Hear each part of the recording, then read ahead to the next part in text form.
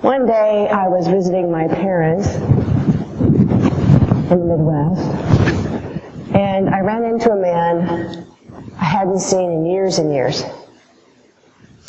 "I would have known you anywhere," he said to me. "You look just like your mother."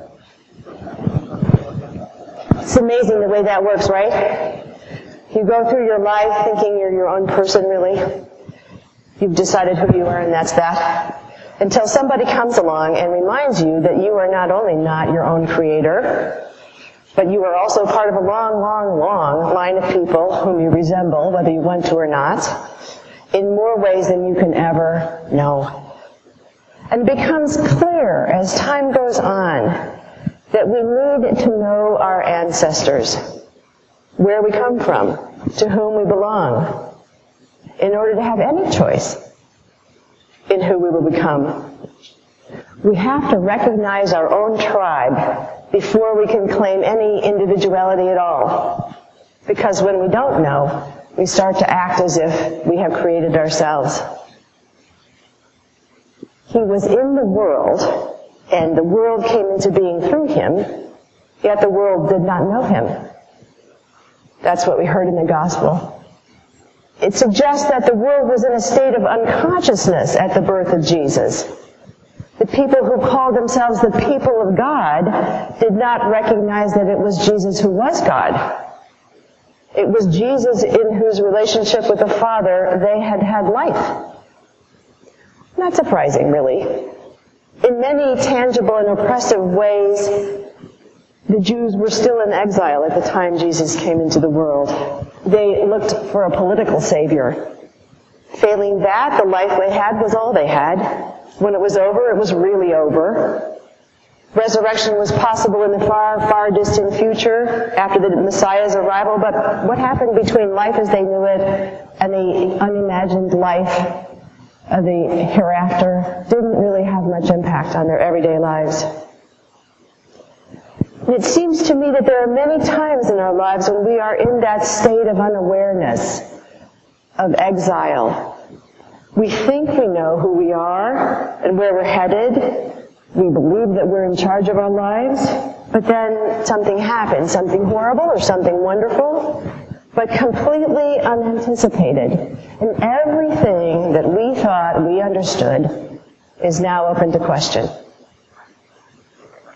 An unexpected turn of events which causes us to review our lives as we believe that we knew them. A man sat in my office the other day and talked about an event which had occurred between him and his father. Events like this had occurred many times, but this time he just couldn't take it. He couldn't take it because he could no longer pretend that what his father wanted him to do was honest, when in fact what he wanted him to do was dishonest. This crisis occurred at this time because his own son had reached the age of 8 and was beginning to experiment with not telling his parents the truth. His teacher had caught him forging his mother's name on his homework. This man was astonished, but as soon as he said to me, "But I've always been honest with my sons. How could he have done this?" he realized that he had not always been honest.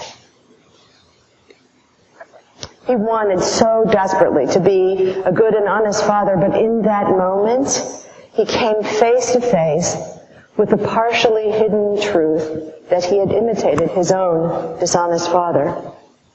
This appalled him. He thought he had been, like the Israelites thought they had been, faithful to the law, and had been a good and honest father to his own children. The part of him that imitated his own father was the part which was in exile, which was unconscious. And that part of him longed for things to be different with his father. That part of him thought that he could control his father, and therefore the relationship, if he just kept the peace and did what his father asked, no matter how dishonest. Sitting there in anguish in my office, he said, "But I will never change him. He will not change." "No," I said, "I don't want to be like him. I want to be good. I want to be a good father." I nodded. What do you want to do about it? I said. And it came to him really slowly and very painfully that he would never be able to have the father he wanted. The father who acted honestly and treated him well, who was proud to be his father and would never ask him to compromise his integrity for the sake of the relationship. Waking up from exile, realizing that we were dreaming, is often a sad and difficult experience. No one wants to think that life is nothing like the way we thought it would be.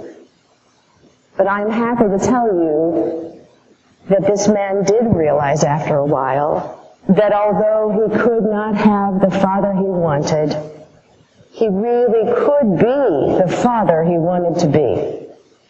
He had just never imagined that he would have to come to grips with his father by becoming the man he was born to be, by remembering of whom he was made and by whom, by being true to himself and to his ancestry with God.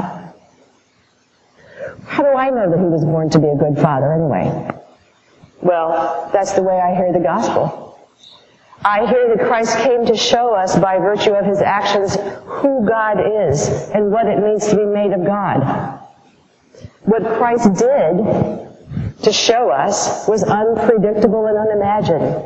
The blind saw, the lame walked, the mute spoke, the poor were fed. What Christ did was to create unexpected and illogical responses to completely broken and heretofore irreparable conditions. The Jews thought that life would change when the Messiah came to crush Rome, when the Messiah came to change the rest of the world.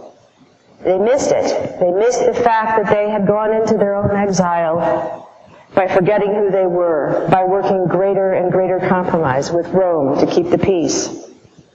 They missed it, that they had to change. We too exile ourselves.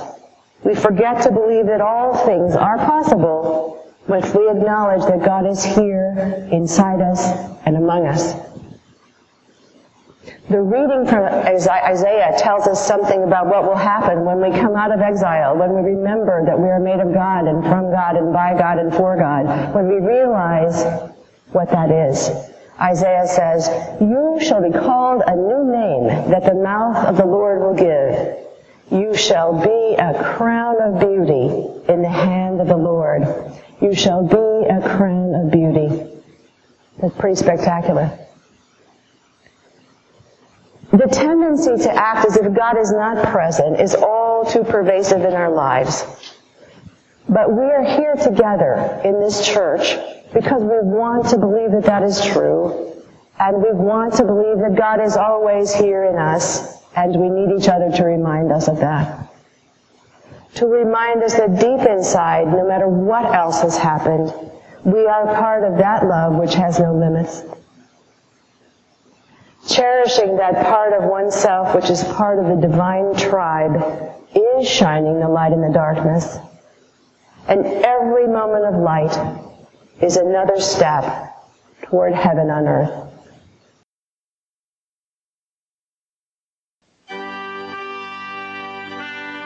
This has been a sermon podcast from the Episcopal Church of Our Savior, Mill Valley, California. We are a growing, welcoming community for those seeking to deepen their relationship with God and to journey in faith with God's people through the breaking of bread and in service to others in Christ's name. You can reach us by phone at 415-388-1907 or visit us online at oursaviornv.org. That's OURSAVIOURNV for millvalley.org. We wish you God's peace, and we hope to greet you in person very soon.